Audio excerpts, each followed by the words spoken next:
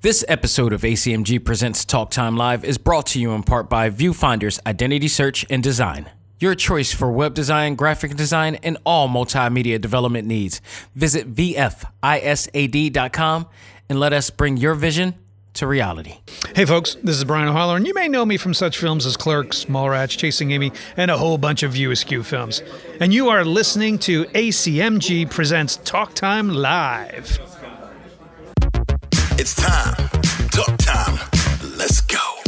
Anime, comics, movies, and games, that come on and let's get it. Talk time. Anime, comics, movies, and games, that come on and let's get it. Talk time. Anime, comics, movies, and games, that come on and let's get it. Talk time. Anime, comics, movies, and games, that come on and let's get it. Talk time live. Started in the 80s with Matt Cross. Dudes in the hood might have called that soft, but I carried that cross like Jesus did. Fast forward, I teach the kids to learn how to let go, live life, and show love to all things that don't matter where y'all from. And luckily, there's a show called Talk Time. We've been waiting for this for a long time. Dax kicks the facts on all the geek news, special guests and unbiased reviews. Suburban kids, the hipster street dudes, all can learn something new. Me too. I heard words when no faith is empty. I stayed the course, though my haters tempt me. Beat the podcast, that'll make them envy. It ain't too trendy, it's ACMG. Anime, comics, movies, and games, that come on and let's get it. Talk time. Anime, comics, movies, and games, that come on and let's get it. Talk time. Anime, comics, movies, and games, that come on and let's get it. Talk time. Anime, comics, movies, and games, that come on and let's get it. Talk time live.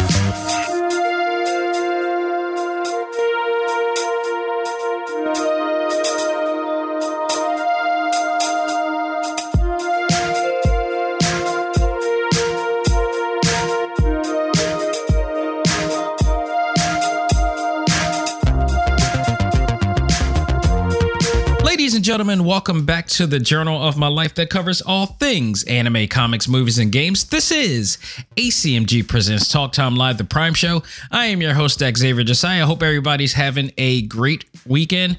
This is episode 323. And I mention that just because, I never really talk about that, but going through the motions with this show, you just keep it moving and keep it going. And 323 episodes of the Prime Show. That's not even counting I believe 200 and some episodes of Select Start, which is actually, aside from this being the flagship show, that is the longest running show that we've done. Because, if anybody has followed this show since the beginning, we had multiple shows. I've had, this is including having multiple co-hosts. We had shows that were covering comic books. We had shows that were, short-lived shows that covered the comic book TV shows and series and whatnot that we watch on a weekly basis. We covered a lot of things, even bad movies at one point. We covered it all. I'd just like to see this next generation still going with 323, and that's not even counting the 200 and some episodes of Select Start. It's just pretty awesome. You got to stop and for therapeutic purposes, for self-efficacy purposes, you should always stop to look at everything that you've done prior to now. To it helps to revitalize yourself. It helps to reinvigorate yourself, especially when you're going through the motions and you sometimes feel like you're not doing enough in life and you're not doing as much. And then you turn around and look back at everything that was happening in your path, and you like, wow, I did all this. So just always look back at that, and you'll find out that you've done way more than you possibly have even dreamed or even thought of in your path. So just a little something there. But I digress. We have a loaded show for all of you today. We got, some new information of shows to come, trailers, all that stuff that we're going to talk about that has happened this week in the world of our favorite fandoms. But in our talk topic of the week, we're going to cover what I believe is the final installment of the Phase 4 of MCU films, and that is Thor: Love and Thunder. We're going to talk about that in all of its glory and details from that crazy, really insightful movie. And that'll pretty much do it from there. This is going to be a big week of information, period. Like, just, the information I have now, this is just the beginning. We got tons of information coming down, leading to San Diego Comic-Con. As you know, we talked about this before. Marvel is making their return. Marvel Studios, I should say, is making their return to Hall H. So guaranteed there's going to be tons of information coming from that, coming from all, types of other information. We might get some new trailers that we're going to be talking about. Even next week, in preparation for that, I'm going to be talking about what to be expected from San Diego Comic-Con.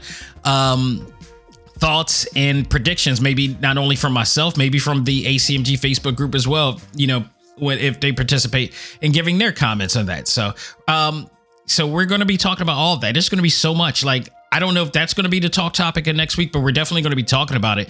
And the weekend of San Diego Comic-Con, the entire episode will be dedicated to that. Like, if you've listened to the show, for years on end, that when we do San Diego Comic-Con episodes, they usually take up the entire show. There's no reviews or anything to that nature. It's just, if anything we review, it's the presentation and announcements and information that comes in from that big event. So we're going to do all that. But this episode, we're going to have a lot of information as well. So let's not waste any time, folks. Let's find out what's new in the world of ACMG. And now, it's time to find out what's new in the world of ACMG.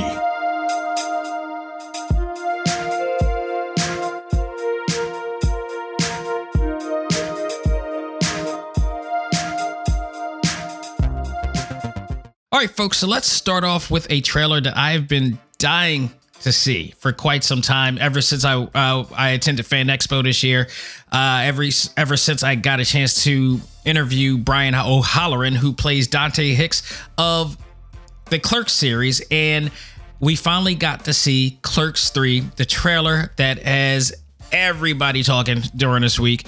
It was an absolute awesome trailer that we got a chance to see, and I am looking very much forward to what's to come. And if you remember the interview that I spoke with Brian O'Halloran at Fan Expo, we talked about briefly what to expect from the trailer, and he gave a vague understanding, because you don't want to give away the details, and that's understandable, but he gave us some intel of what to expect from this trailer, and it's going to be I can see that it is going to hit a lot of factors in this trailer. And basically what we saw is very interesting, because we saw Randall. These guys are older now. This is another stage of their life. We watched the original in the 90s. They were young. We saw part 2. They were a little bit older, and still in Jersey or whatever, doing what, working the shifts. And then they end up owning the Quick Stop again. They end up buying a Quick Stop. Now, here, they're much older. They're like in their 40s, maybe 50s even. And Randall, all of a sudden, gets a heart attack, apparently, of some nature. And he now is, seeing his life flash before his eyes. And he's starting to realize, did he really waste his life just watching movies and whatnot throughout his life? It is Dante who gives him the idea of, like, okay, I always thought that you could have, made your own movie, made a cool movie.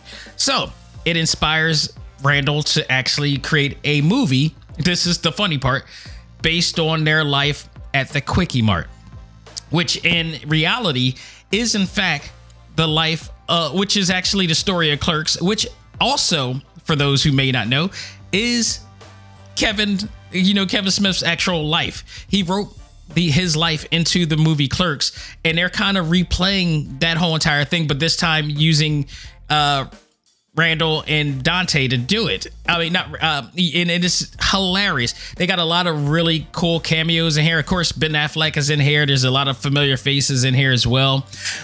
One in particular part that I loved in here was at the end of the trailer, where they were making fun of this deleted scene that hit the cutting board, or hit the chopping block, or whatever you want to call it. So basically, for those who don't know, or fans of the series, they know this.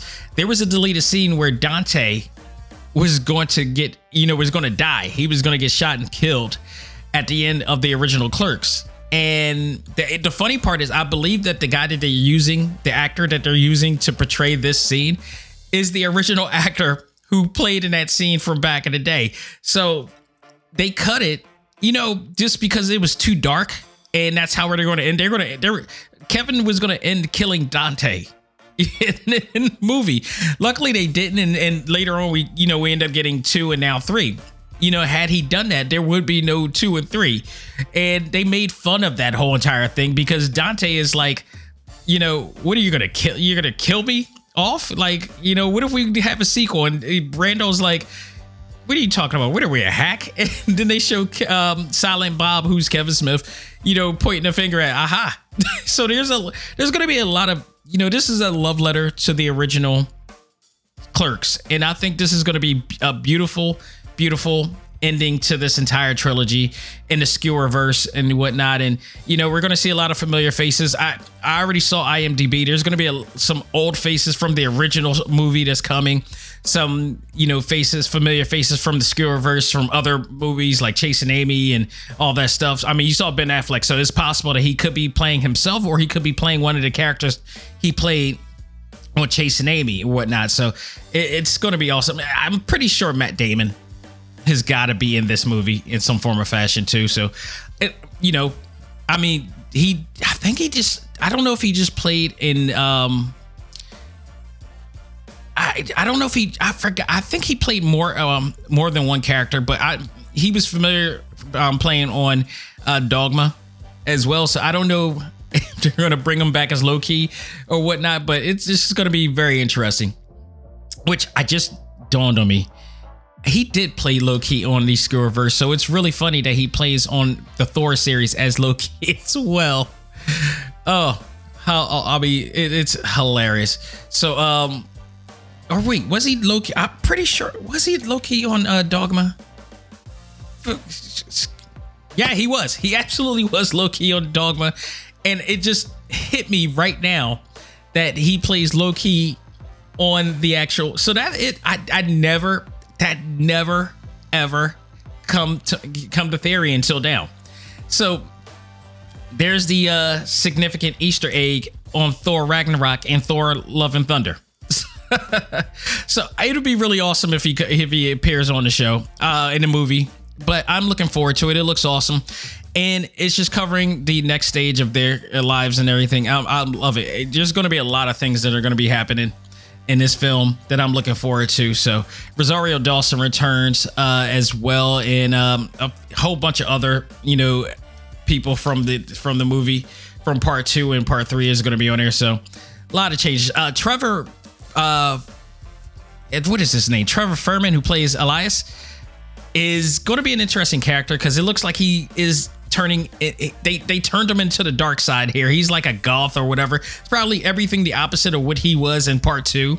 So I can't wait to see this. So it is coming out later this year. I am looking forward to this, and I can't stress this enough. This is like I said, this is a movie that is literally the original Clerks changed my life.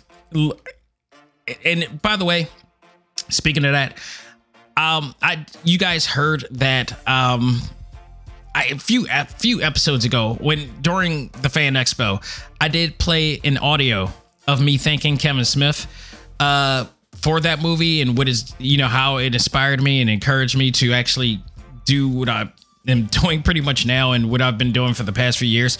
And originally, before it's become a thing, I literally left my job because I looked at that movie and kept on looking at that movie throughout years afterwards and was like, if I'm not happy, why am I here?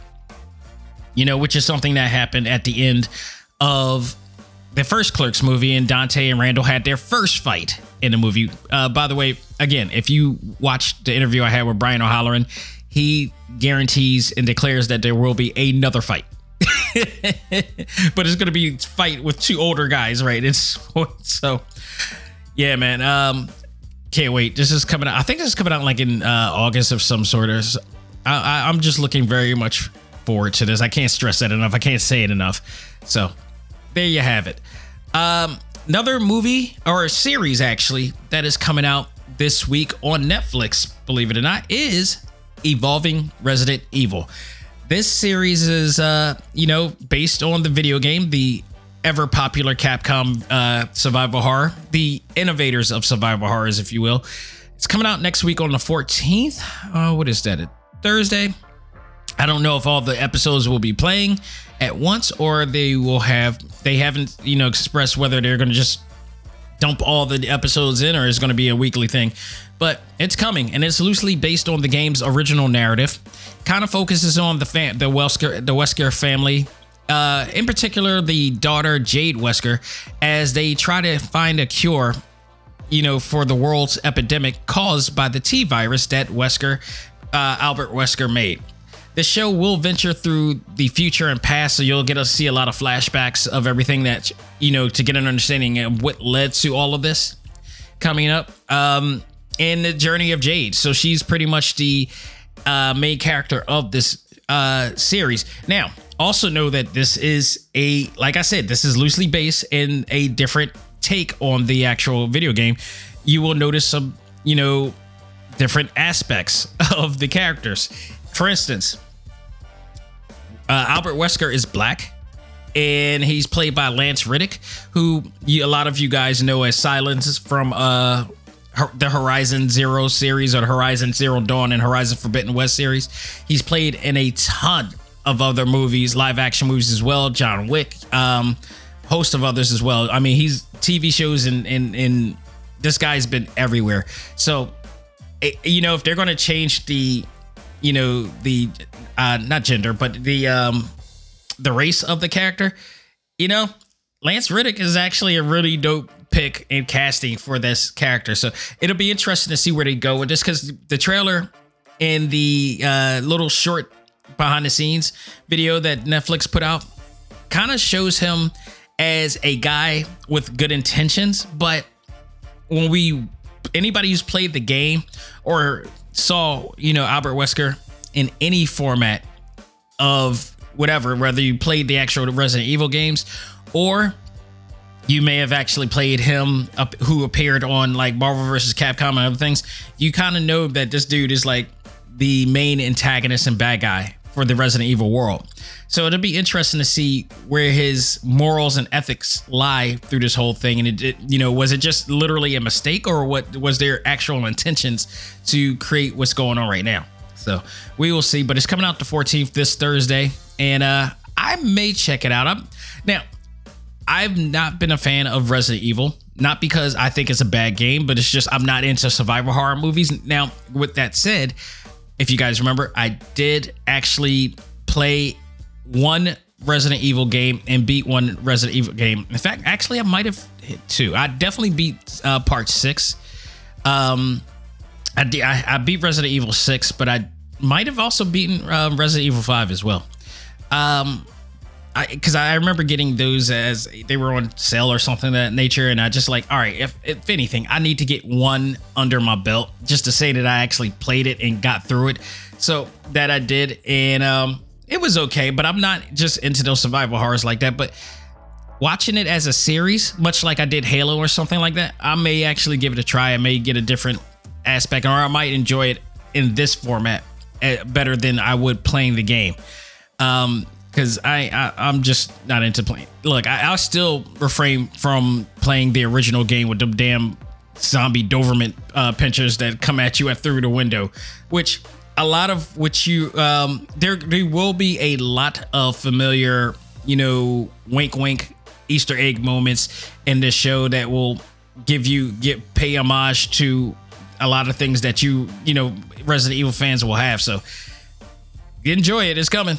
Hopefully you'll enjoy it, because it's not direct from source, if you will. There will be liberties taken from it. So let's see how you will. There's going to be people online on social media who's going to, bitch and complain about it's not original source. What is these days? Like, even the Marvel Cinematic Universe, as much as we enjoy the MCU, it is not direct to source. And they will let you know, but there are still people who just can't get it, and they want direct to source material.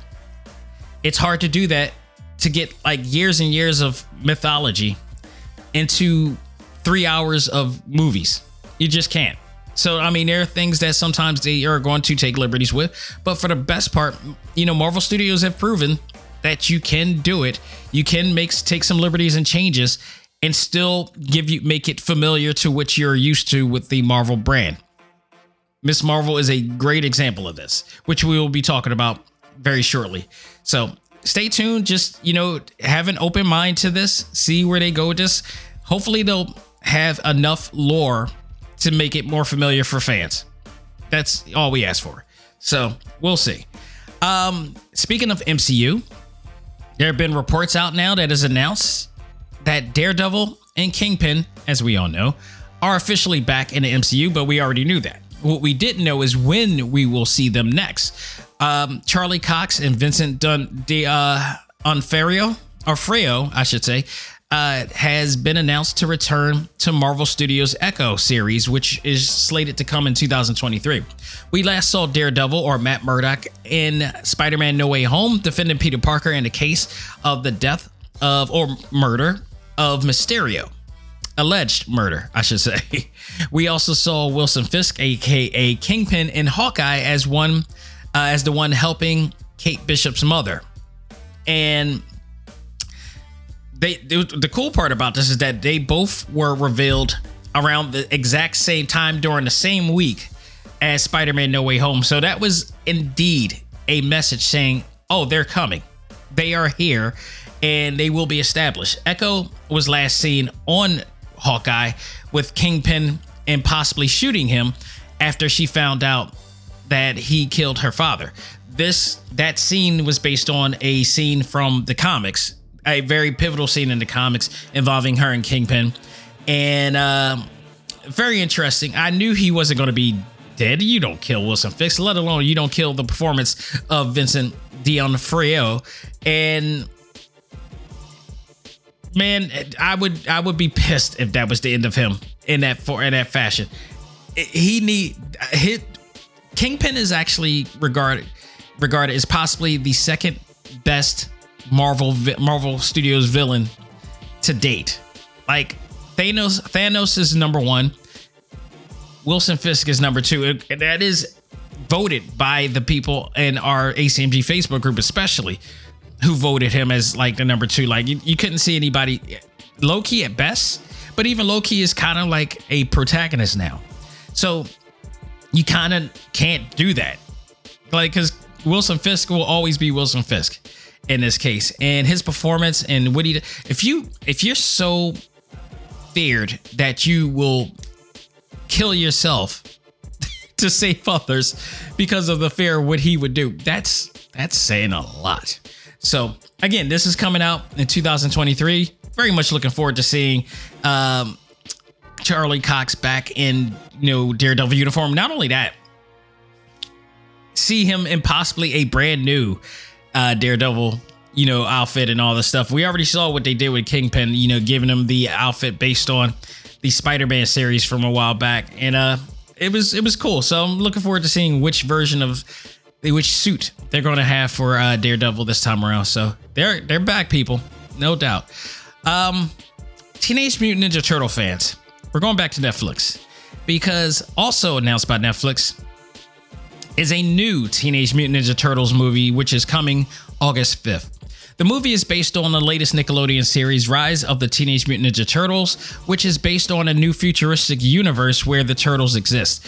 I know when people saw this, people who aren't familiar with Rise of the Teenage Mutant Ninja Turtles look at this and like, what in the hell did they do to my turtles?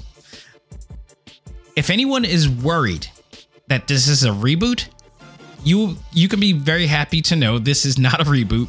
And in fact, the last animated movie the Turtles had was establishing the Turtleverse, which is basically celebrating every version of the Turtles that ever existed, and also telling fans of the original Turtle series that their original Turtle series from '87 is safe.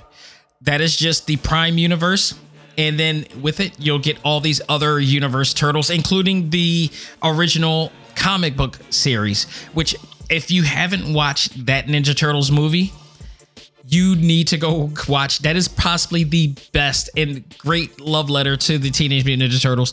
They made this movie I think a few years ago. It wasn't like, it was more than like maybe 3-4 years ago. Probably longer than that. I don't know. I still have that movie, but it was made to pay tribute and pay homage to the Ninja Turtles in full by having the Turtles, go through all these different versions of these Turtles. They met, the original Turtles met the Turtles of that era, met the original Teenage Mutant Ninja Turtles from '87. They also met the original comic book versions. They met the movie versions. It was just so many. It was just awesome. And it just really established and made sure that everybody who would see something like this today, not to worry, because you can enjoy this one separately or you can not enjoy this one, but it's not a reboot at all. What is so interesting about this universe is that Rise of the Teenage Mutant Ninja Turtles is, again, it's a futuristic, setting. There are a lot of changes, including the biggest change of them all is April O'Neil, who is black. She is a black female in this one. I don't know if she's also a reporter in this because I really didn't watch Rise of the Teenage Mutant Ninja Turtles at all. But Casey Jones will be making his appearance on this movie as well. And I believe he may be time traveling, something of that nature. But honestly, I saw clips of the series, but the movie is taking it a little bit further by, improving on the animation and improving on a lot of the things that are, that you don't get to see. So I actually may give this a try. I may give this a chance. Coming August 5th. So look out for it. If you are a fan of the Rise of the Teenage Mutant Ninja Turtles, definitely check it out. If you're not, or if you never heard of it or watched it, just watch it, but go in again with an open mind, much like the Resident Evil series, go in with an open mind, understanding that this is not a reboot. This is just another dimension universe of the Turtles reimagined in a different way. Two things that will piss people off is probably the April O'Neil thing, which didn't bother me entirely. Up until, with the idea that like this is a different universe. So I can see where people are going. As long as people don't go crazy with it like they did with Moses Ingram, I'm cool with it. But probably to me, bigger than that would be Raphael, who's like huge. He's like the Hawk in here, and he has like a saber tooth just hanging out, like an overbite hanging out of his mouth and everything. It's crazy what they did with that one. So it's, check it out when you get a chance. Just go in with an open mind at best. See how that goes. So, all right, last bit of news. Well, there's two bits, but I want to run down the 5th episode of Ms. Marvel. Very, very interesting, very awesome episode, but it was short, and that was kind of interesting to me. With that, hoping that the final episode, which is next week, will be hopefully more than an hour, because I feel like it just feels like it's just not established enough, or I don't know. It's just weird. It's just really weird where they're going with this. It just feels like we haven't seen enough of what we needed to see from this yet, but because they are establishing so much of the culture of Kamala and everything, and we're getting to know that, but there's so much to learn, and now other things are developing from this episode, so it's just going to be interesting. Let's just start off with the fact that Kamala went back to the year 1942, which is where we last left her in the last episode, where she discovers what happened to Aisha, who's her great grandmother, pretty much in here. The episode was really great in this standpoint, as it focused on an untold history, or unmentioned history, of Pakistan and India, and the division between the Hindu and Muslim cultures here. Something that I never knew about, because that doesn't get talked about. These are one of the things that we should be learning here in the United States of America. Why aren't we learning types of history like this? Why aren't we learning other, world history? Why, I never knew about this. My wife and my wife, who is from India, we were literally enjoying these type of points of history here. And she, I finally get to learn a little bit more about her heritage and background and what was going on. I never knew anything like this. And some of my close friends that, in college and everything, are Pakistani and just never knew this existed. I never knew there was a connection between Pakistan and India. So this was a very enlightening episode for me to, check out. I really appreciated this. So we learned why Aisha deserted Najma, and during the time away from Najma and the clandestine, she met a man named Hassan, who she later fell in love with and had a child with, which we now know is Kamala's grandmother. Najma finally finds her and tells her she has until sundown to bring the bangle to them, and so they can return to to their home. Aisha was afraid to give them this bangle because of what it might do. It was never really established as to whether she understood the power or danger of the bangle, and that's why she was hiding it. She just, instead of just like, here's the bangle, instead she, she hid it from her. So it was never really established on that note. So hopefully they'll fill that gap up, sooner or later. Aisha plans to take her family and leave India for Pakistan to get away from Najma and the clandestine. Najma ends up finding her as they are about to enter the train, and she tells Hassan and to take her child and she'll meet him back, knowing that this is the end of her situation, and it was the only way that she was going to be able to get them safely on that train. We then find out that Najma kills her on sight because she knows she's betraying her at this point. Kamala, coming into the past, manages to find Aisha during her last and final breath, and Aisha gives Kamala a picture of her family, which includes Kamala's grandmother. Kamala returns to the present where the flash of light is still open. This is the flashlight that Najma and the clandestine have been waiting for, and feels that that's their way of going home. We then discover that is not the case at all, and trying to enter the flash of light comes with a deadly result. They do not go it, and they actually, diminish. The interesting part about this is the CGI effects of them turning into crystals, and then the crystals deforming, and all you see is skull and bones. This looks like, to me, it looked like the opposite of the Terrigen Mist. This is exactly what happens, in the comics, where, and if you saw this, you actually saw this in Agents of S.H.I.E.L.D., because they actually did the Inhumans storyline in there, where Skye, ends up getting, the Terrigen Mist and all that happens. That's exactly what happens with that, and she became Inhuman from there. This looks like the actual opposite of the Terrigen Mist effect and the Inhumans. So, like, people are dying in this point, if they get it, anywhere near it. And basically, Kamala tries to convince Najma not to enter the light and think of her son. She would not, and decided to transfer her powers over to her son, Cameron. After the light disappeared, Kamala's mother and grandmother found her after Kamala's cousin helped her track her with the phone, which was a little funny moment there. Kamala's mom now knows her secret. Kamala gave her grandmother the picture of Aisha that Aisha gave her.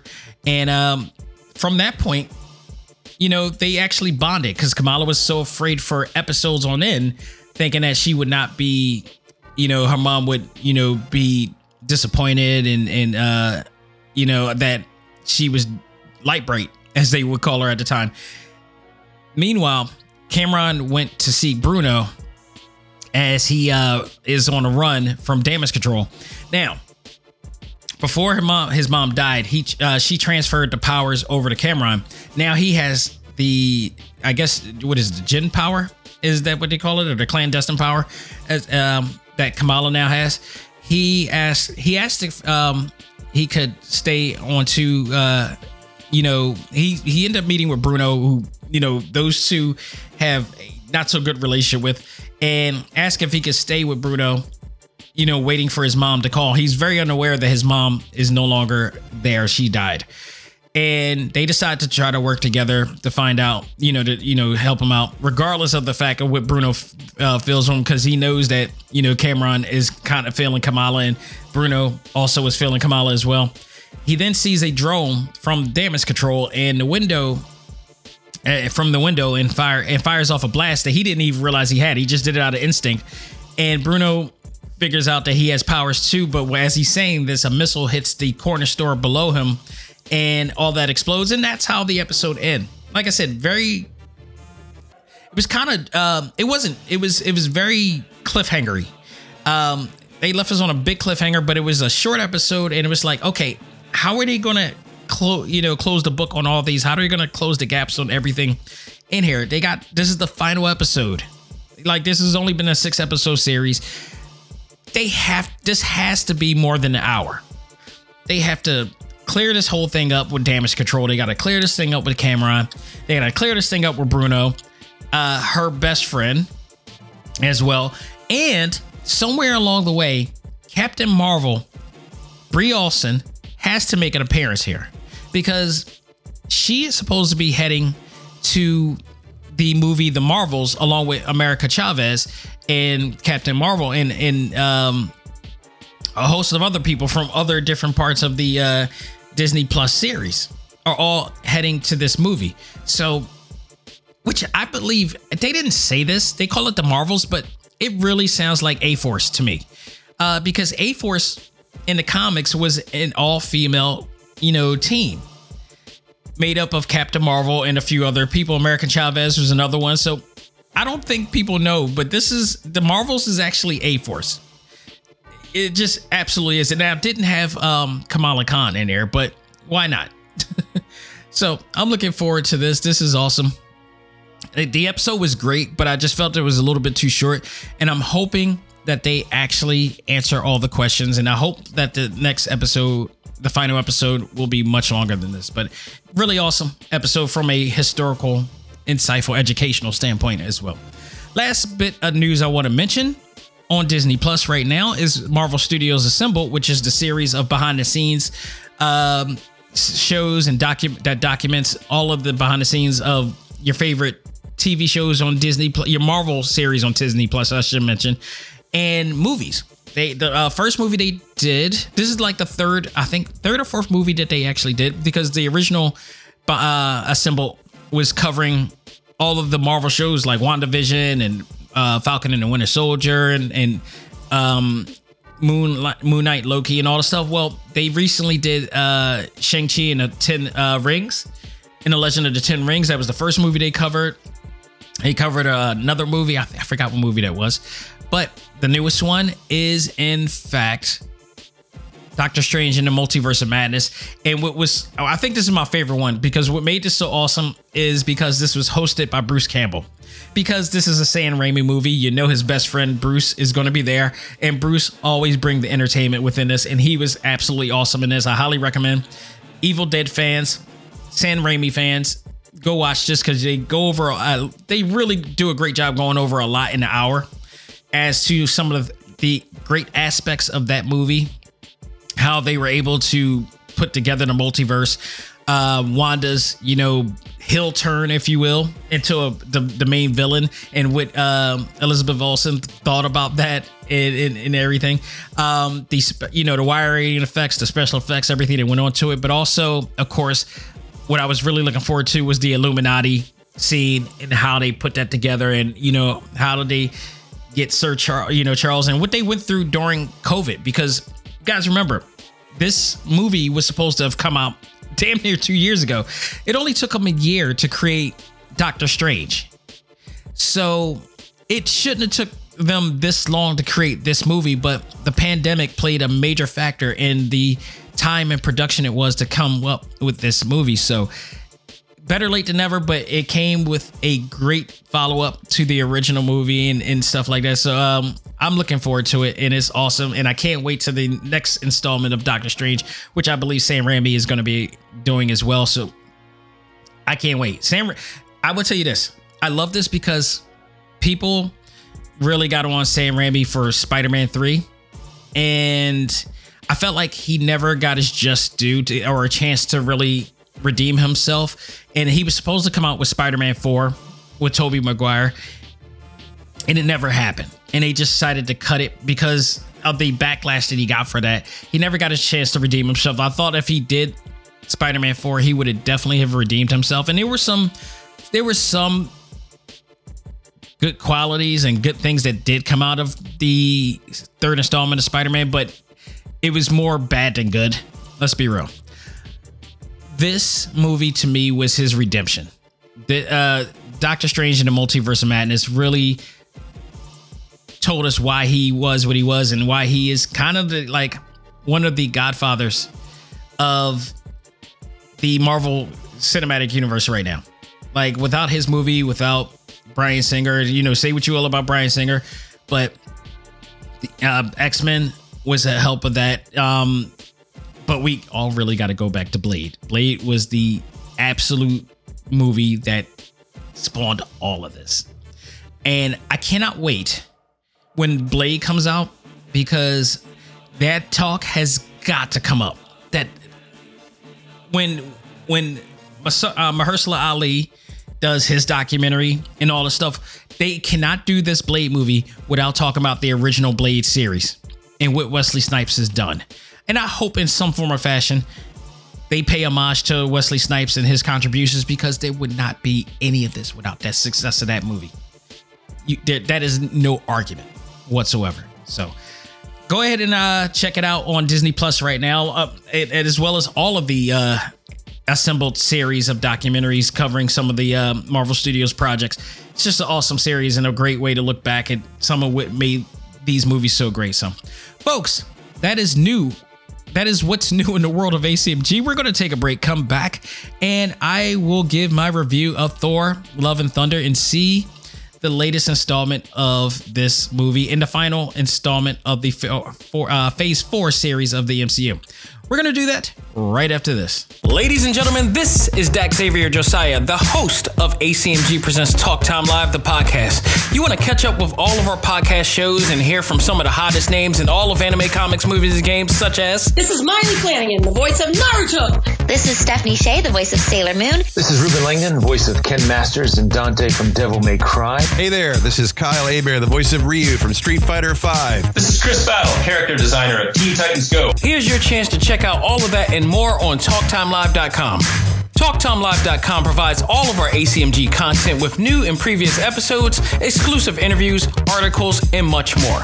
Visit TalkTimeLive.com and let us help you learn to let go, live life, and love all things ACMG. Talk Time Live. Hey, this is Jeff Thorne. I am the writer, producer, showrunner of the Avengers Black Panther's Quest TV series, and you are listening to ACMG Presents Talk Time Live.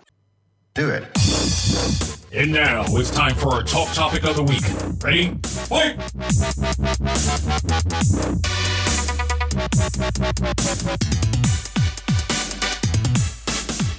Folks, we're here with our talk topic of the week, and it is my review of Thor: Love and Thunder. This is, in fact, I believe, the fourth installment of the Thor series, which makes him the lead in standalone movies. I believe there was only 3 Iron Man movies. There was only 3 Captain America movies. There was only 3 Avengers movies. There were only 3 Spider-Man movies.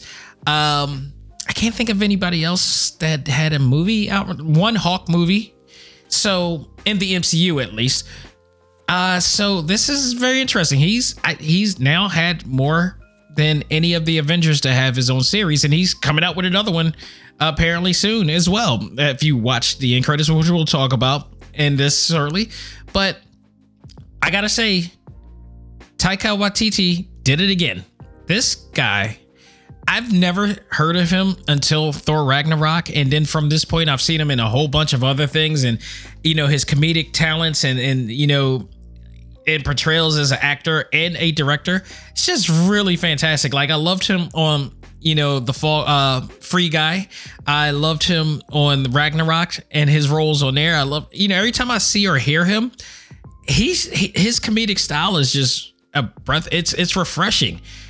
It's action packed and it's hilarious.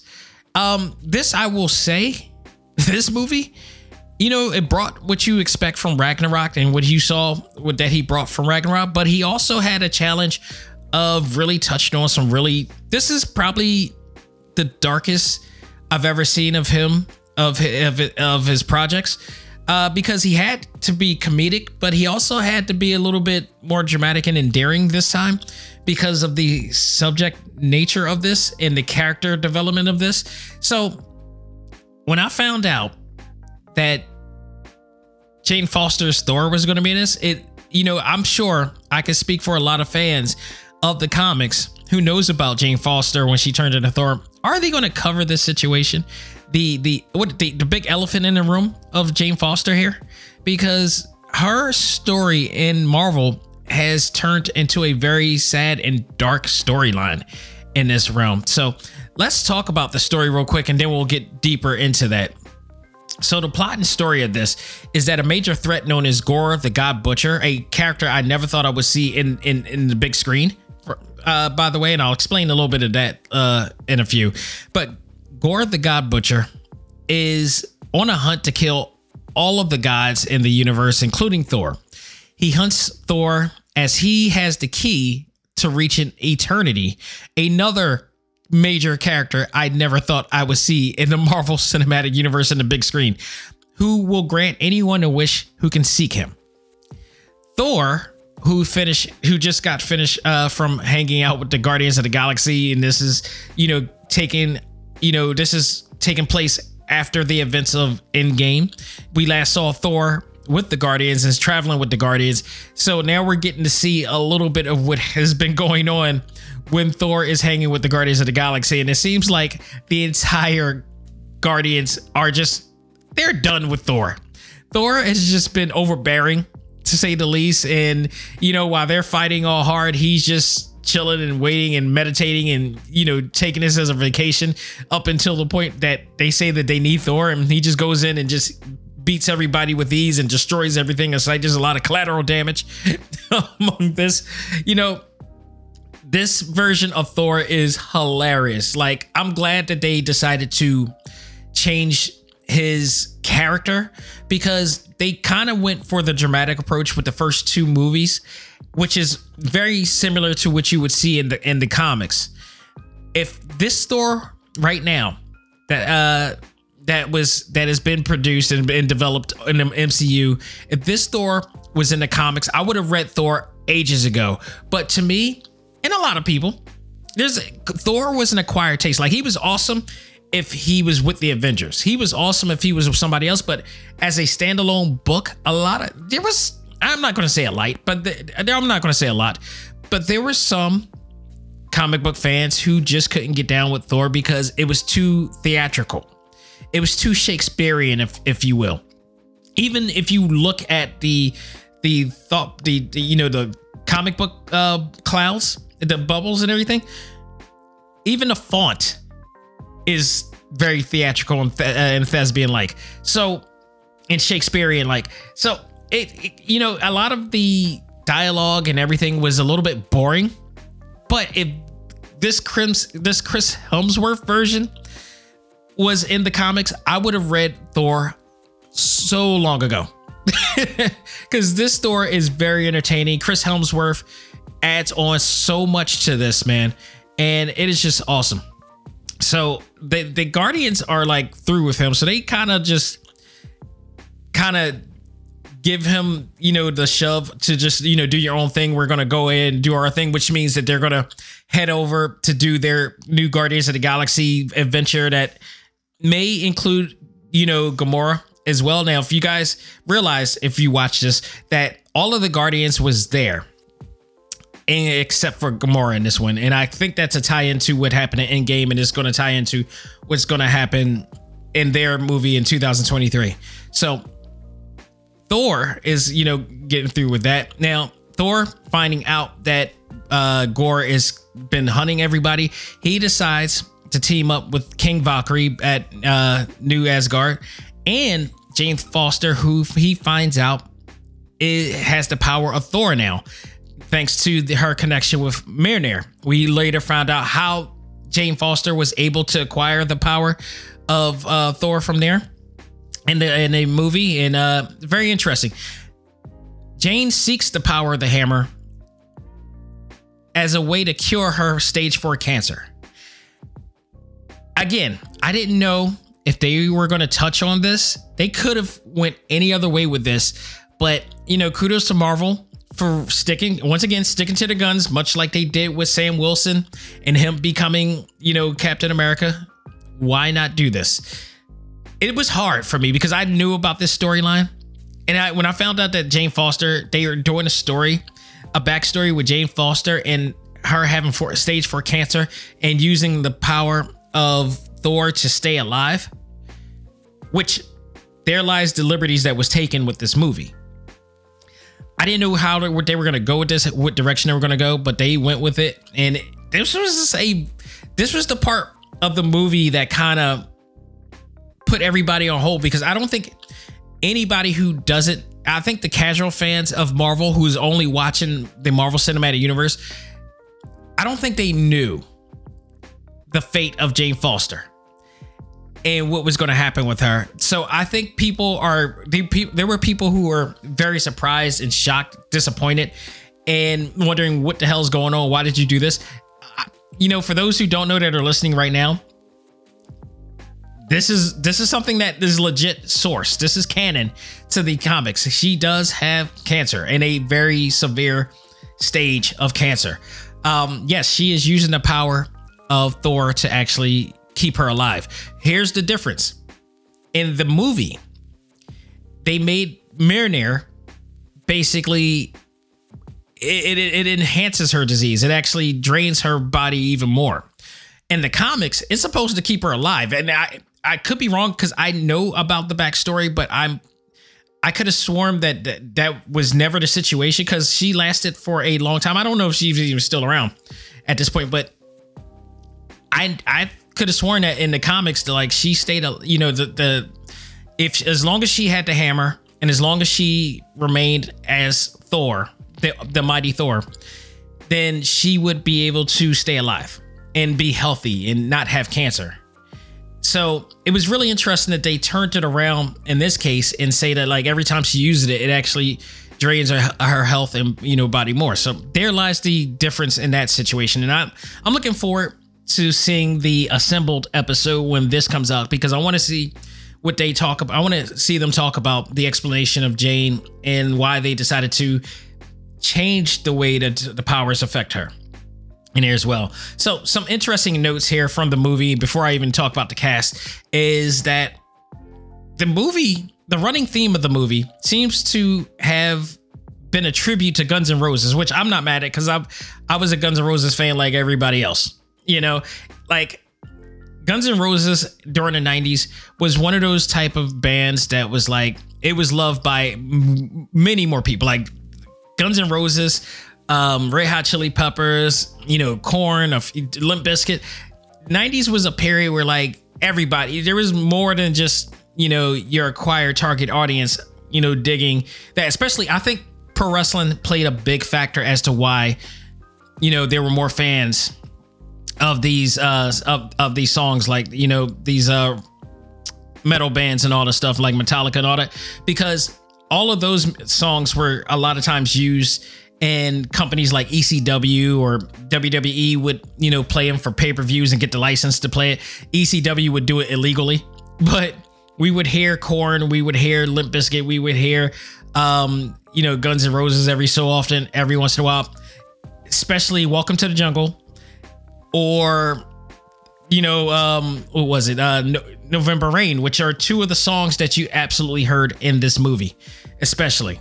And also there was another significance here is that Heimdall's child, which I don't think anybody knew that it existed, who also has the same powers of his father, and it's been passed on. He actually changed his name to Axel because of his fond love for Guns N' Roses since he'd been on Earth. That was a funny little moment right there. So there was a lot of that. And then, near the end, they actually played the other half of November Rain. It was funny because I was just telling my wife, who doesn't really know about November Rain, well, I think she probably knows about it, but wasn't really a fan of Guns N' Roses back in the day, so she isn't familiar with the song as much as I would or any other fan of Guns N' Roses will be. But Guns N' Roses, November Rain was like a two-parter. It started off like really like slow and, you know, like a ballad, and then like there's the other half, which can somebody explain to me? Anybody listening to explain to me about the video? Like, we used to love the video when it came out. That video won awards. But the one thing that was always crazy and weird about it is that, like, all right, it was a ballad where, you know, Axl, you know, found his wife or whatever like that, and then they get married, but then it rains, and then all of a sudden all this chaos is happening at the wedding, which then leads to the other part of the movie, which gets the, you know, we get the Clash riff. And the part that everybody really loves with him just rocking that guitar, like the bass guitar or whatever like that. And all of a sudden she's dead and they're at a funeral. Can somebody explain it to me? You know, like, what the hell happened in between the time of the wedding and all this stuff? But nonetheless, we all love the song. We all love the video. It's, you know, weird and, you know, holes in plot holes that was. We still loved it, but they played the part 2 section of the song on air during the kids, you know, retaliation part in there. It was awesome. I really enjoyed that. So I mentioned that the Guardians of the Galaxy were all in this movie except Gamora. Even Sean Gunn, who plays Kraglin, made an appearance in the movie. And it was a funny moment there, because we find out that every planet that the Guardians have, you know, visited and entered, he smashes and marries an alien in every single period. So like, this dude he's a rolling stone, man, in the galaxy. So he's doing it every planet. There's a little funny moment where Groot actually laughs, but he says, "I am Groot," but he laughs doing it. So there's a lot of funny moments. What I loved about the Guardians of the Galaxy scene at the beginning is that it wasn't just them showing the Guardians of the Galaxy for like less than like a few minutes, like 3 minutes or whatever like that. I think they got a full big scene. They were in there for like at least maybe 15 minutes of the movie, which I thought was awesome, because you got to see them fight. You got to see them, you know, all get together and do the things that we know and love Guardians of the Galaxy to do. So we got a little bit of Guardians of the Galaxy that can hold us off just before the movie comes out. And I don't know when the Christmas episode is coming out, because they are doing a Christmas episode of it too. I don't know if this coming out this year or next year, but I forgot. But of course, with San Diego Comic-Con coming, I'm sure that all will be announced down there. I'm pretty sure.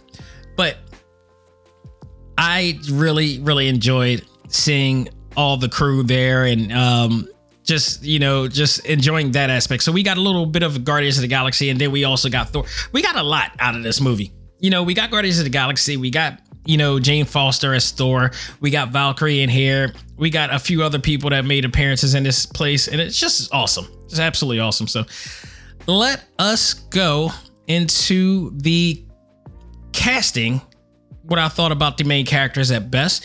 Like I said, Chris Hemsworth. First of all, let's talk about Chris Hemsworth, period. Has anybody noticed how big Chris Hemsworth has gotten in this movie? Like, I've literally, this week, I've watched everything that Thor was in leading up to this, to get a whole retrace of everything that's happened. Thor's body is huge. Thor is bigger than ever. Like, I've seen, you know, clips on social media of him training and everything. I did not realize that he bulked up. He's twice the dude that he was in the original series. Like, he was in mad shape, but he was lean in Thor 1 and 2. And even in the Avengers, he was lean. And then, you know, all the changes happened and everything with Endgame and all that stuff. But even still, like, you can see his transformation in, you know, Infinity War. But in this movie, oh my God, he is ginormous. Like, this is Triple H, WWE Triple H level huge, probably bigger than that. Like, he was just, but with that said, he looked the right size that he should be. Like, that is he looks more like Thor than he ever has before in the previous films in there. So I really liked it. And then I don't think we give Chris Hemsworth enough credit as to how awesome an actor he is.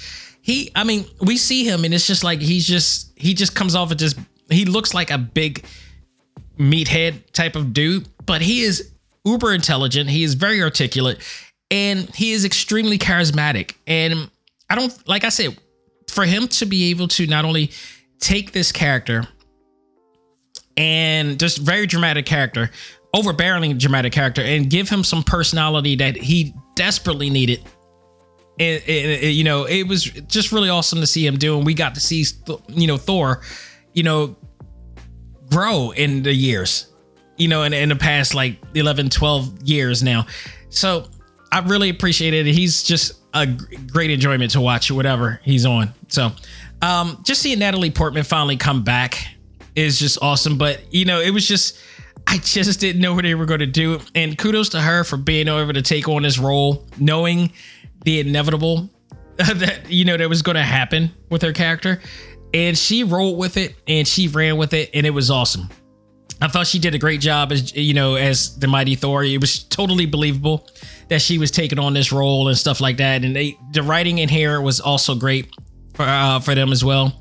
I really, really enjoyed her more than I ever did before in here. I was just very sad at the results of her character by the end of this whole thing. So, but for every great protagonist, you got to have an even greater antagonist. And boy, did Christian Bale, did Batman come through once again? Who else to actually, depend on than Batman himself, Christian Bale, who played Gore. Gore, the God Butcher, is a character I never thought in my wildest that we would see in the Marvel Cinematic Universe. Now, granted, we never thought we would see any of this. I watched Avengers the other day and I was thinking back just back then when Avengers came out, we thought Avengers, the movie, was the end game. We thought that they were just going to make all these movies just leading up to the Avengers and that was going to be it for the Marvel Cinematic Universe. Until we saw Thanos and it was like, oh no, this is just the beginning. And then we found after, 10 years, 11 years in, we finally got to see the climax to that. One of the greatest payoffs in Hollywood history. I will argue that. I will defend that. You can say what you want. You can be a Scorsese and say what you want. But yeah, Scorsese is legend of his time. But to me, a legend can be able to do what they did. Like you could try to downsize the Marvel Cinematic Universe and call it whatever you want. They lasted 11 consistent years with a storyline from multiple different movies and multiple different characters, still managed to keep the momentum for 11 years. I'm sorry, but The Godfather did not do that because Godfather Part 3 sucked. Okay, so you got to give credit. You got to give credit to what Marvel Studios has done on that nature. And when you're seeing somebody like Gore, the God Butcher, and they going into this realm of the Marvel comic universe and the cosmic realm, and you're seeing eternity is like years ago, decades ago. I'm talking the 80s. Like we would never in our wildest dreams think that we would see an entity like eternity or the Eternals and all of the cosmic realm. Like we're seeing, like we used to complain a lot. Like when Fantastic Four: Rise of the Silver Surfer came out, people were so pissed about the Galactus. Yeah, and you know what? There's no argument about that. I will always argue that it is not as bad as people are making it, because if you take out that part, the rest of the movie was just awesome.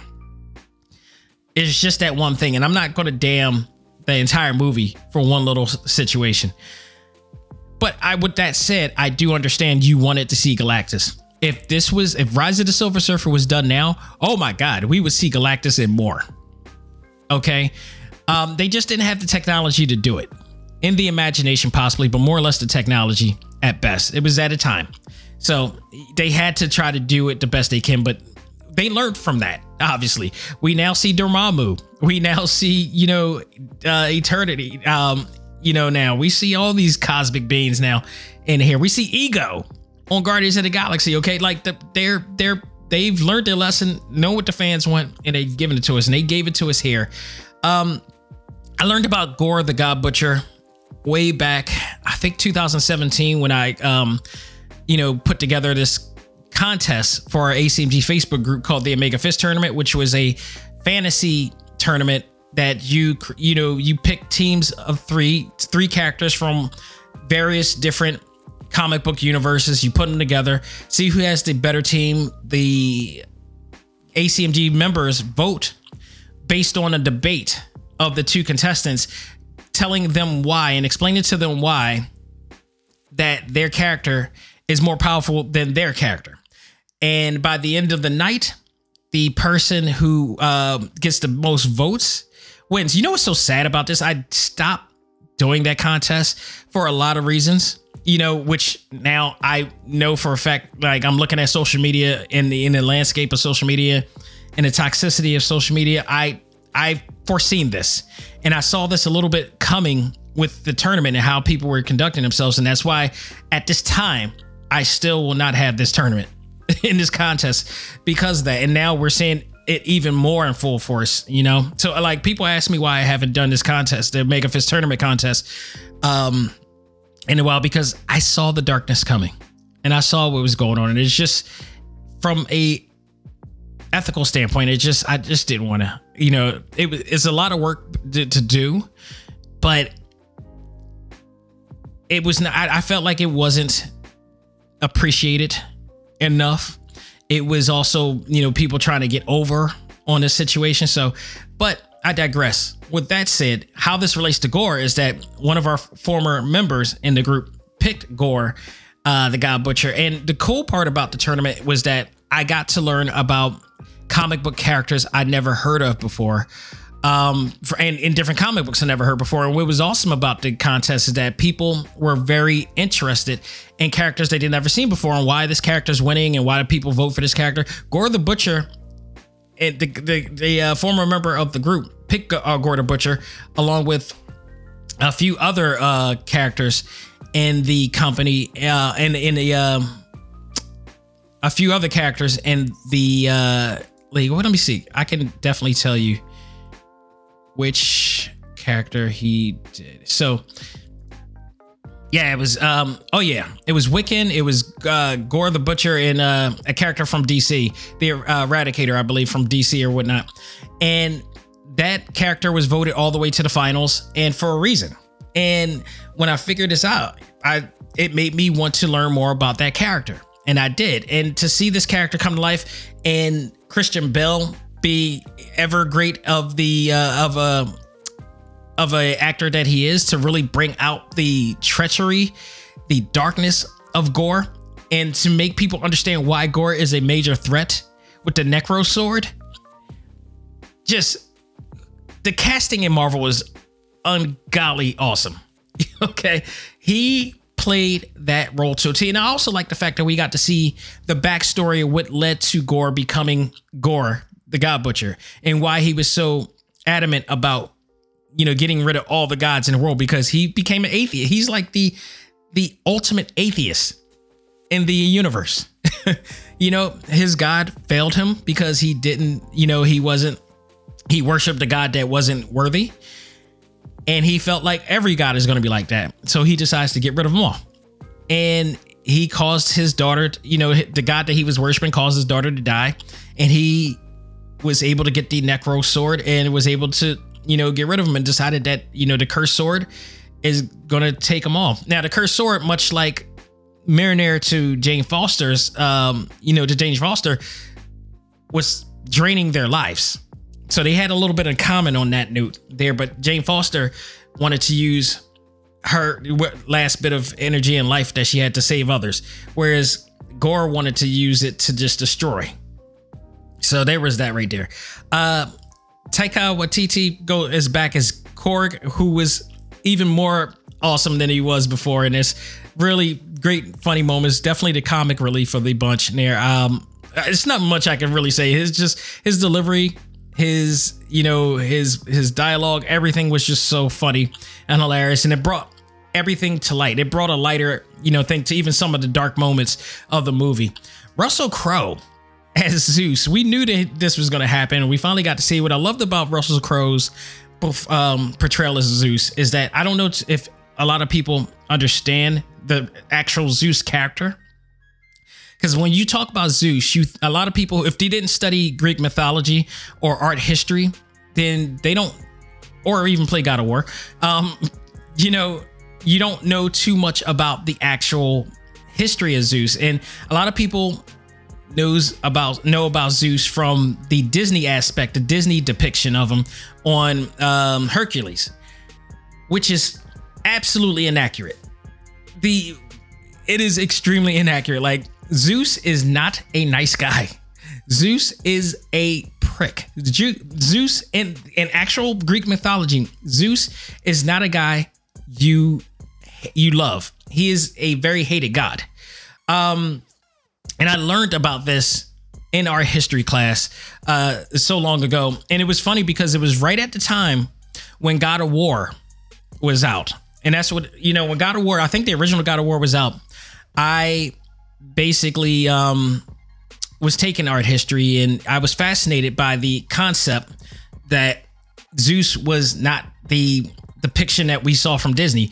And in fact, he was the total opposite of that. And then God of War comes out, and they are like pinpoint accurate to the depiction and portrayal of Zeus. And I thought this was very intriguing. I love God of War because of it. And they kind of did the same thing, but still gave it a comical approach. So Russell Crowe brought in the Disney-esque type of one, but still was like a jerk version of the Disney version. But what I also love too is that he kind of had a Greek accent, and I can hear this Greek accent coming out of him too. So I thought that was even funny as well. And I thought he did really well. And I like the fact that he just played kind of a weasel and a wuss, because they were all afraid of gore, and all he was trying to do was like trying to set up like orgies for everybody, which, by the way, Tessa Thompson's King Valkyrie was all about. We learned about Tessa Thompson character a lot in this one. Valkyrie is all about everybody. Like, I guess her character is bisexual in this case, because she was just like, she was talking about love affairs, and she was flirting with women, and at the same time through this whole thing. Tessa Thompson as Valkyrie, period, is just Tessa. Like, dude, I can't express how much I enjoy her as an actor. She brings something. She has this, Lisa Bonet type of appeal, but she really has her own type of, groove too. And she commands the crowd. She commands the audience. She really shows, like, she is very assertive. She is very forthcoming, and it's like you want to ride or die with her. She feels like she would tell you straight, and she would just ride or die with you. She brings it out with the Valkyrie character, as she should. And she did. She was also like literally Jane Foster's ride or die, because she knew about the ailment that Jane was doing, and she was looking after her and keeping an eye on her and everything. And before they even told Thor, she was, Jane had a hard time trying to tell Thor what was going on, but she was okay with telling Valkyrie that. So it was awesome. Which, by the way, also, we got to see what happened with New Asgard through this whole entire thing, which I love, because she said that there was going to be a lot of changes in Endgame. She said that the very moment that Thor gave her the right of kingship, and she did change. She turned New Asgard into a tourist attraction. They rebuilt Asgard to look like Asgard, and they got to celebrate a lot of the things with Asgard, including the plays and performances once again held by Matt Damon, who played the actor Loki, which I mentioned at the last segment, which I didn't put two and two together here, which I think is even more funnier now. Matt Damon's playing Loki, the actor version of Loki, and Luke Hemsworth, Chris Hemsworth's brother, playing his brother's portrayal of Thor as an actor. The absolute biggest surprise here, was because they were reenacting all of the events from Ragnarok. So who the hell's gonna play Hela? Of all people to bust out to play Hela is none other than Melissa McCarthy, and I died. I love Melissa McCarthy. She is absolutely hilarious. I thought this was perfect. So you see this newer version of Hela on here, who's kind of more like Ursula, I guess, in a sense, but she's awesome. Melissa McCarthy is just absolutely awesome. She really dug into it. I know they had a great time. So yes, Melissa McCarthy is now an Asgardian and a part of the Marvel Cinematic Universe. I adored this. So, and we also got a question answered as well, because the one thing that was missing from Thor Ragnarok is Lady Sif. Lady Sif, who we haven't seen probably since Agents of S.H.I.E.L.D. People forget. It's like, yeah, all right, from a movie standpoint, you saw her in Thor: The Dark World, but she appeared twice on Agents of S.H.I.E.L.D. after the fact. So that was technically the last time we saw Lady Sif. She wasn't in the ship with Asgardians and Ragnarok. They still didn't really answer what happened with her and why is she the only one of Thor's crew to still be alive. But she was there, and I'm glad. I'm just like, you gotta bring her back somewhere. And they did bring her back. I was glad. She unfortunately lost an arm during the process, and it was funny because she's been dying to die. And the running gag here, and if you look back at the original Thor, when they were fighting the final fight in the big battle, she was on her way to die, and she seems to. The running gag is that she always wants to die in heart of the battle, and so she could go to Valhalla, and people will tell her song, sing songs of her tales and her adventures or whatever, and she always somehow stays alive. This same thing happened right now. So this was kind of a play on her in the first movie, but only she doesn't have an arm this time, and Thor's telling like, you're not dead and you're gonna be okay, and you can only go to Valhalla if you die in the heat of the battle. She gets really pissed off, but she's still alive. So I don't know if she's probably gonna come back for the next movie, but I don't know if they're gonna give her another arm or whatever like that. But I just thought that was funny. And also I want to know if she lost an arm in the comics too, so I got to look that up as well. So it was just absolutely funny there. So, and I mentioned the Guardians of the Galaxy. They were all awesome as well. It was great to see that all of them are back. You had Mantis there, Palm Clemmings, Teeth. You had Vin Diesel playing as baby or teenage Groot, I guess. Like I said, Sean Gunn was there. Karen Gillan as Nebula. Dave Bautista as Drax. And again, the only person, Chris Pratt was Peter Quill, and the only person was missing was Gamora. So that was by design. So I guarantee we're gonna find her back, in the next movie next year. So I'm looking forward to that. But that is pretty much it there. Now, last thing I want to talk about is the end credit scenes, because they were both very endearing and interesting, and which is going to lead into the next Thor movie. Zeus apparently is still alive. And Thor, what happened basically is Thor was pissed off that he wouldn't help him out and he was a coward of a god. So he shot his own bolt of lightning back at him and then took the bolt of lightning with him, and Valkyrie ended up taking it. So Zeus calls upon his son Hercules to take on Thor. Now, for those who are Marvel comic fans, you know where this should be going. Of course, they could take liberties again, but for those who don't know, Hercules is a character, much like Thor, mythology. Greek mythology and Norse god mythology are both in the Marvel Cinematic Universe. Hercules is in the Marvel Cinematic Universe, and in fact, he is a member of the Avengers, and the original Avengers. So I do see this happening down the line where he will be working with them, if you will. He will actually be a part of it. So let me go to the list and Hercules. Here we go. Hercules is actor Brett Goldstein. You guys may have known him from Ted Lasso and Superbub and a whole bunch of other movies, mostly Ted Lasso, I'm pretty sure, because that's a very extremely popular TV show. And he plays in a whole bunch of other things as well, but he's been picked to play Hercules, which will lead into the next Thor movie coming. So there is going to be another Thor movie, so I'm looking forward to it. It's only going to go uphill from here. It's going to be an interesting challenge for Waititi this time, is that this Hercules character, the task is probably going to be to make him a very likable and popular character in this movie. Because if he's not going to be a one-time, movie, then they got to find a way to market him, because he's in the original Marvel comics, but he's not a fan favorite at all. Like, Hercules is he's by far the most popular character in the Marvel comics universe. But then again, at one point, neither was the Guardians of the Galaxy, and at one point, neither was Iron Man. So basically, they got to find a way to really get him in and really make him likable, marketable. And I would say Thor, to some extent, was not the most popular character either, but they somehow was able to make him a much better, lovable, likable character, an appealing character than he ever was in the comics.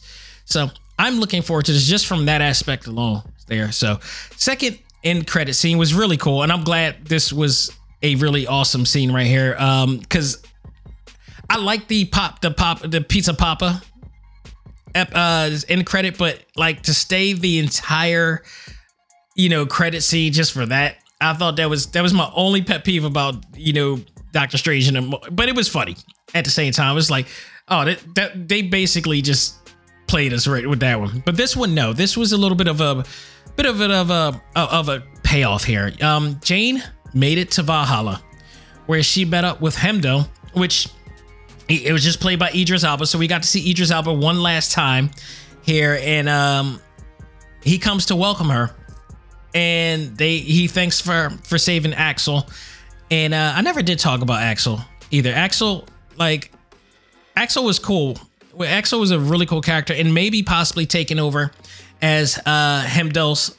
Now he's going to be the one, because Thor actually gave Axel Stormbreaker, and there was an awesome scene where Axel, who's like a little kid, grabbed Axel, and he grabbed the axe with authority. So, and he teleported the kids back. So I think he may actually take on that role now. So there was that November Rain scene was really awesome, and just to see that Heimdall actually has a son, and now we're gonna see this new generation here. So it'll be awesome, because now Thor has Mjolnir back. Oh, I should mention one of the funniest moments of this entire movie is the fact that I guess Stormbreaker is alive and has a jealous streak, apparently, which is it was one of those type of things that should have been corny and funny, but it shouldn't have been funny, but it was, and they made it funny. But Stormbreaker apparently is jealous of Mjolnir because Thor missed him and have his hammer, and all throughout parts of the movie, Stormbreaker would not react to Thor properly and would do things to in a vengeful, resenting way, So Thor would have conversations with Stormbreaker about Mjolnir, because he wanted Mjolnir back, and he wanted to see if he could take it back from Jane or whatever, or he was still worthy of it. So it was a really funny little moment. Again, one of those things that they somehow were able to make that hilarious, but it wasn't. But it was, and then it turns out like he does get it back. He does get give the axe to Heimdall, so it might be the case that Axel may be the new bearer of Stormbreaker. And never mention this, Gorr wished his daughter back, so basically he now Thor's taking care of Gorr's daughter, who also has powers, and he's teaching her to be a warrior now. as well. So it's a really funny little ending right there. But to see Jane made it to Valhalla, it really it lightened up the idea that she died in the movie. That she died from cancer or whatever like that. She used her last breath just to save the children and everything on there that Gore was taking and stop him from getting the wish and convincing him to bring his daughter back or whatever like that. So I like the way it ended. I like the way they wrote this whole thing. I like how they handled the Jane Foster situation. I love the continuing development of Thor and everything that's happening with him. Everything to me was done right, and I thought they did really well here. So it was awesome. And if I'm going to give this a grade, I really enjoyed this. There was nothing I didn't like about it. There was nothing that to me that stood out as this shouldn't have happened. This didn't feel right. So to me, that is a A grade movie for me. Can't wait till it comes out on Disney Plus, which should be coming out very soon, probably like the next 2 months, possibly. So, all right, before we end this segment, I want to get a few thoughts on what the ACMG members thought in this group. We had a few people that made mentions. Only one person didn't like it, and I think the reason being is because I'm not sure how much he knows about what's going on in the Marvel comic universe, but this is one of those situations I was talking about that casual fans may be a little bit put off on the idea of what happened with Jane and why this happened or whatever. So let's start off with my man Craig, who was the only one who didn't really feel it like he normally did with other ones, and I think maybe because the feeling, the very essence of the movie, because it was a little bit darker than it was before. So could be it was like he said he went, checked it out, loved me some MCU, but didn't feel this one. He had some spurts, but overall just didn't like it. The last 30 minutes was the best for him. So that was his deal right there. Matt, shout out to Matt out there. He said, this is my favorite non-Avengers MCU movie. Had everything. Sounds like somebody who actually understands the actual comic book lore and felt that this practically, fit the script. So, Maine Jones, pretty sure that's a fictitious name. Maine Jones, when will Thor return? We will find out soon. Seems like the gods are declaring war on the universe. That's not the first time. That's their fault for not, as all they cared about was orgies and sacrifices. That was true. Makes sense. So, oh, by the way, he reminded me to mention this. I forgot. Shout out, good call on him. Also in that zoo scene where all the gods was there and having this convention of gods and everything, Bast was there. The god that the Wakandans worship is in there as Zeus is talking about having, setting up orgies and sacrifices. Okay, just want to put that out there. So, Mel, shout out to Mel out there. He said, I really didn't like Ragnarok, but for whatever reason, I really like this one. I think they did a really good job on the Mighty Thor storyline, and Christian Bale killed it as Gore. And I totally agree with that. Absolutely, every bit of what he said there. It's just really entertaining movie right there. What do we have here? Do we have anybody else? My man Naj said, I liked it. Now, I had to really explain to him on a few things here, but I'll just, say it here. He said that he thinks it was a nice send-off for Jane Foster, even though it sucked that we only get one movie with her, and I agree. And again, I was just talking about the idea that in the comics, I think that she stays alive because of the hammer, whereas in this universe, and I got to stress that enough, in this universe, not to be, related to the comic book universe, this is their own universe, so they take liberties with this universe because it's the multiverse. So this nice send-off of Jane Foster sucks that they only get one movie with her as the Mighty Thor, but I think they depicted this version of her very well. The thing that I had to, let him know was that he thought that, Darcy, he said, I really wonder what's next for Darcy now that her mentor is gone. For those who don't remember, because we did get to see Kat Denning make her appearance back here, which was great because it did reflect on the, it did establish the other two movies that they had, because she wasn't on Ragnarok, but she was in the very first two movies.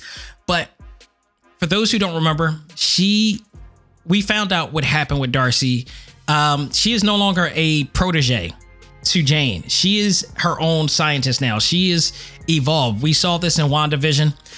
She is a scientist in her own right now. So she is now kind of more peer to Jane Foster rather than protege and mentor in this case. But she was also the person in the movie. She was the only person in terms of the humans that Jane felt close to and that can really trust with the news that she had cancer, especially the fact that Jane was now an established, famous figure in the world who wrote a book called The Foster Theory, that was talking about everything that she, went through with Thor and everything now. So that was that situation. So it really kind of sucks because she became really famous through her, her memoirs and books and whatnot and her theories and everything.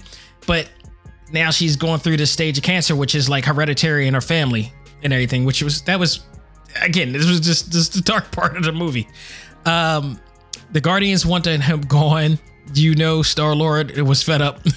Fed the hell up with Thor overly. So, that was pretty much the deal with that right there. Daniel, Gorn needed to be handed the keys and got double as much screen time. Christian Bale was incredible. He should have been what Ledger was as the Joker if given more time. I mean, I could definitely believe that. I could definitely trust that. He did absolutely. I agree. He did incredible. And I thought that, maybe with a little more time he could, but how much time do you want to give to this movie? This is a comedy, so you don't want to drag it out too much. And we got into a conversation about, he was talking about the idea that, these characters don't come back. They don't do second times. And I had to let him know. I'm like, no, they do. They absolutely do come back. And we actually, in fact, I can name a few characters who came back multiple times. The Leaper is still around somewhere. Kingpin is still alive. Baron Zemo is still around. We got a bunch of people. Wilson Fisk is still around. We just discovered is there. It's definitely, we definitely do have characters that make returns in these movies. Loki he should have been dead a long time ago. He is back again in some form or fashion. So these guys do come back. It's just not everybody that we want. And technically Thanos did come back for a second movie because he dominated the first. They pulled a Rocky moment. It's like Apollo won that first round or something like that, or nobody won that first round and didn't, the Avengers came back to win that second round. That was literally Rocky 1 and Rocky 2 right there. So that was pretty much a lot of the comments that were made in the Talk Time post, which is our spoiler zone post for whenever these blockbuster movies and Marvel movies come out. We always put this out. Again, if you actually want to actually socialize and, find, there are many Facebook groups out there. This is the one I can vouch for because I administrate the whole thing. But this is one I could definitely tell you to vouch for that. This is a very safe place to enjoy all things anime, comics, movies, and games. So if you want to come in, if you have a legit profile, your profile is more than 5-6 years, come along. If you answer all the questions and everything, go to facebook.com/groups/ACMG1. Answer all the questions as mentioned, no more, no less. And, we'll get you in and then you can have all your conversations, safe conversations, friendly conversations with, like-minded people and fans that loves the same thing that you have. We need to make social media a much safer place than it was before. And, we need to make more friends than enemies online and be able to enjoy stuff like this when it comes out. And so we got a lot more stuff to do now. We got She-Hulk coming. We got Wakanda Forever coming out, which I will say an early prediction right now in terms of next week and for San Diego Comic-Con. I think we're going to get a trailer of Wakanda Forever next week. I think we're going to see Submariner, Namor in that trailer when in San Diego Comic-Con when they go there. That's my first and only prediction I'm going to say right now. So that will do it, folks. That will do it for another edition of Talk Time Live. I hope you guys enjoyed this. In every episode that we ever do, over 300 episodes of the Prime Show, over 200 episodes of Select Start. That's not even counting all of our exclusive interviews, which all of them you can see on TalkTimeLive.com. Audio, video, plus other content in it as well. If you would like to subscribe and download to your favorite podcast platform, you could do so on Spotify, iHeartRadio, Apple Podcasts, Google Podcasts, Stitcher, Podbean, TuneIn, Audible, Pocket Cast, Pandora, everywhere where podcasts are played, people. And check it out. Next week, we got Select Start. I will definitely, do that show, give you the news of the week. I don't know what I'm going to cover in terms of that. Again, like I said in the beginning, we may just do predictions for San Diego Comic-Con, pending there's no movie or show or anything I'm going to talk about at the end. So we may just talk about the predictions of San Diego Comic-Con. That's kind of my lead in right now until I figure out this is out. We're going to do this. But other than that, that's what it's going to be. And then next week will be San Diego Comic-Con. So we'll probably just cover the whole entire bit of news that's going on for there, because guaranteed it's going to be an explosive amount between, whatever DC is going to do, because DC apparently is going to be there too. Between Marvel, what Marvel Studios is going to put out, Capcom, and whatever is going to happen there, we're going to give it to you all, and we're going to talk about it all there. So, all right, folks, that'll do it for me. On behalf of myself, this is Dak Xavier Josiah saying, learn to let go, live life, and love all things anime, comics, movies, and games. This is ACMG Presents Talk Time Live. I am out of here. Have a great and safe and peaceful week, people.